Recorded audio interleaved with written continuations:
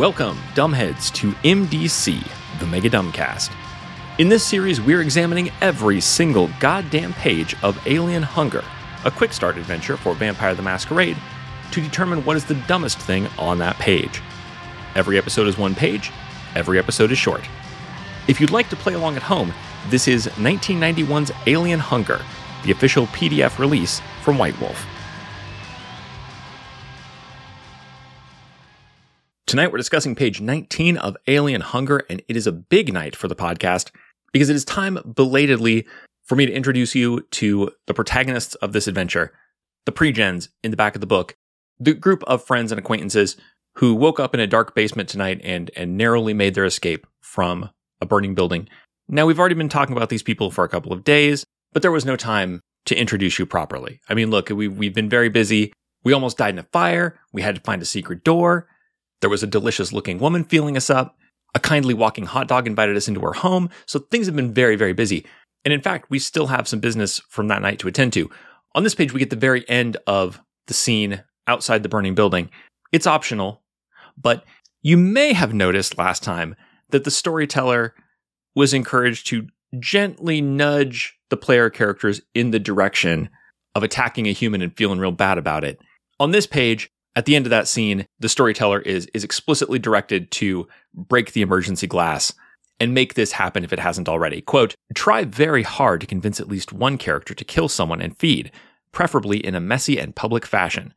A nice murder allows for a depth of role-playing complications in the police investigation in the next chapter. If they do not kill Mavis, Susie, or Vince, remember these are the humans that you woke up with in the basement, quote, try to convince them to kill a passerby or a homeless person sleeping on the streets. This should be easier if you kept them off balance during the first scene. If things are moving quickly, they will have less time to consider the ramifications of their actions, and it will also provide for a better investigation. If necessary, though, have a street punk corner one of them as they flee and attack them with a knife. When he cuts them, send them into a blood frenzy. This extreme should not be necessary with good role players. So hopefully, if you have good role players, surely they're going to murder one of the delicious innocents that you've provided them with, or failing that, the kindly woman on the street who offered them some help, or at the very least, I mean, if we're talking about real annoying goody two-shoes characters, you could at least get them to kill a homeless person. I mean, come on, like if you're not going to kill the homeless, what is it going to take to get you into this murder tonight? It's like, do you even roleplay?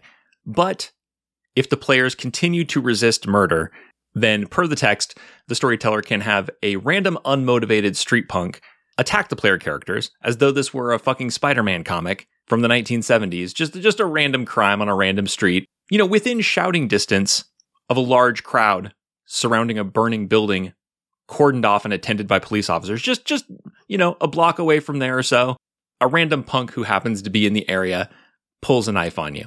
And so you have to eat him. What else can you do?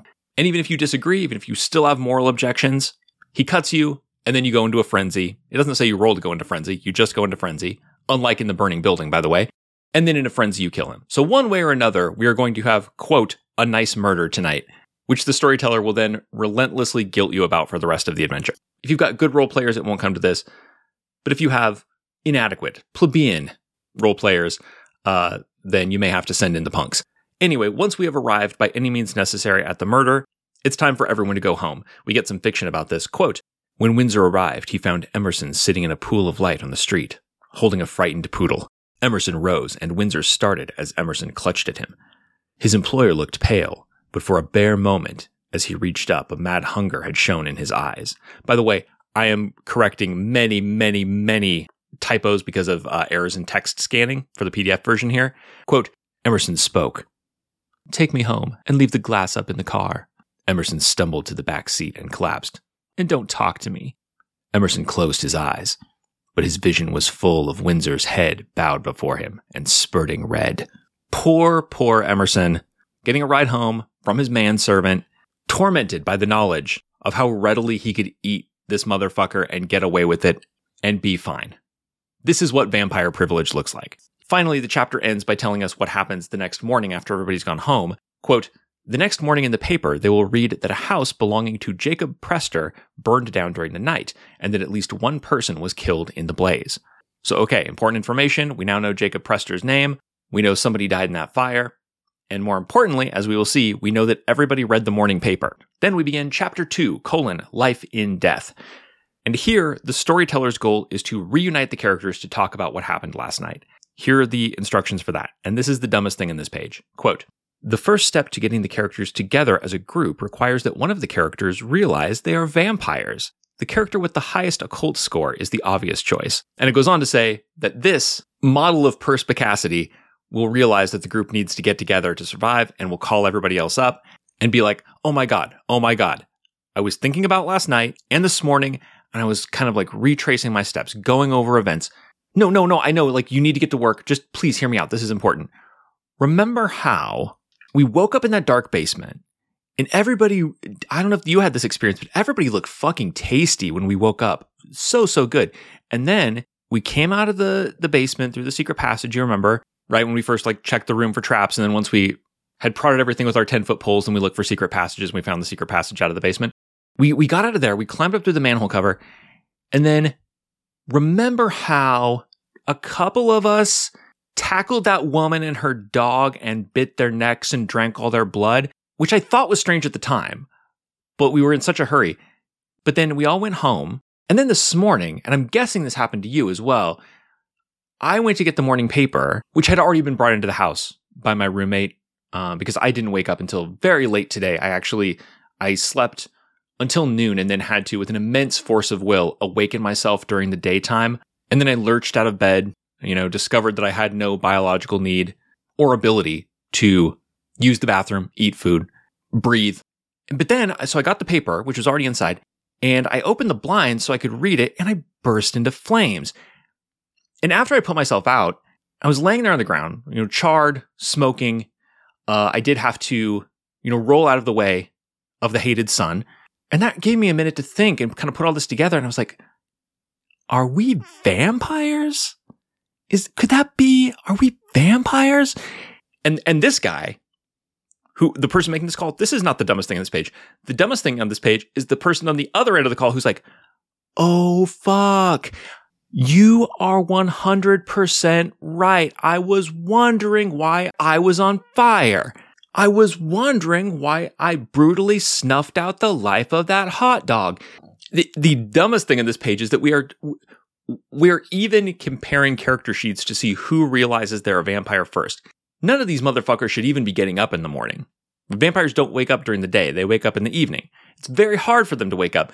And like burning in the sun, craving blood, no heartbeat, don't need to breathe. Can't eat, it'll make you vomit. You're definitely going to be hungry for blood. One of you almost certainly went into a blood frenzy and grew fangs and drank someone's blood last night in public view. The fact that we're comparing character sheets to see who realizes first the next day that we're now vampires, fucking absurd. However, now that we've established the dumbest thing on this page, let's just follow the instructions and see who unravels this fucking mystery first. Because that's going to give us an opportunity to meet all of the pre-gens, all of the characters included in Alien Hunger as player characters, to learn what kind of vampires they are, what kind of vampire powers they have, and also to talk about Sir Allnut Bloodworth, who, remember, was there in the basement with the rest of them, knows the whole friend group, because that's a requirement for character creation in this adventure. You can make an original character, but they have to know the rest of the pre-gens in some way. And we'll also talk about what kind of vampire Sir Bloodworth is, and what kind of vampire powers he has. It's Chris from the future here to deliver a hot, steaming, freshly decided upon, to be continued for this episode. As it turns out, covering the dumbest thing on this page and introducing all of the pre-gen protagonists of this game was just a little too much to fit into one episode, and it also made like 2/3 of this episode not about this page. So I made a post hoc decision to wrap up the episode here, and you can join me tomorrow for a full-length episode just devoted to the vampiric protagonists of Alien Hunger on MDC, the Mega Dumbcast. This has been Mega Dumbcast. New episodes drop every day except for Sundays, when all the previous week's episodes drop in one big megasode on the patrons-only RSS feed. If you'd like to get access to that feed and support the show, go to patreon.com/megadumbcast. Social media was never healthy and is now dying, so if you want to contact me, you can email me. I am megadumbcast@gmail.com. This season's theme song is Suck City by Black Math, whose work you can find at freemusicarchive.org/music/black_math. Dumbheads, I will catch you next time.